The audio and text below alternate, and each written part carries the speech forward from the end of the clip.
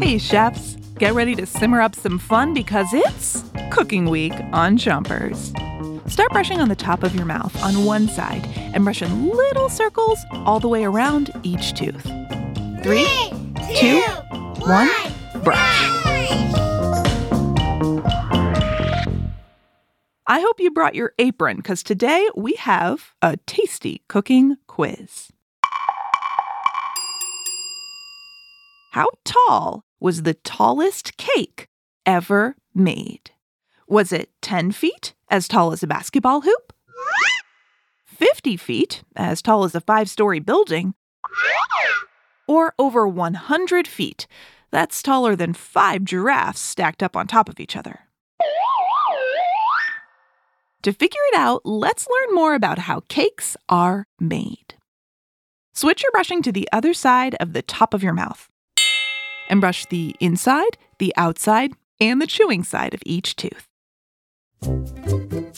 Cakes are great for celebrating. There's nothing better than a birthday cake covered in frosting and candles.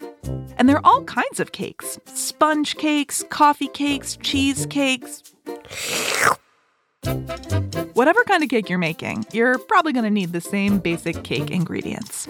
Eggs, flour, butter or oil, and of course, sugar. Switch your brushing to the bottom of your mouth and brush your molars in the back. When you're making a cake, you first measure and then mix all of the ingredients into a batter. Batter doesn't really look anything like cake. It's more like a tasty, goopy slime. That's why you need to bake the batter when you put it in the oven. When you heat the batter in the oven, it makes the goopy batter turn into a fluffy cake that's ready to eat.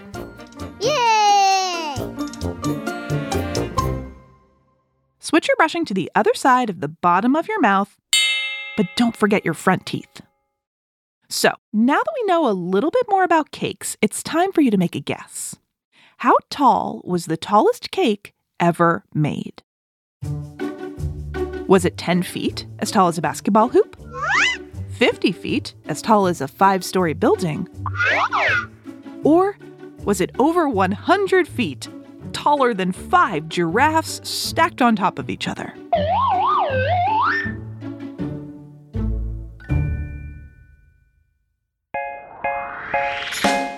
Come back to Chompers tonight to find out. Until then, make sure you rinse with water before you 3, 2, 1, spit.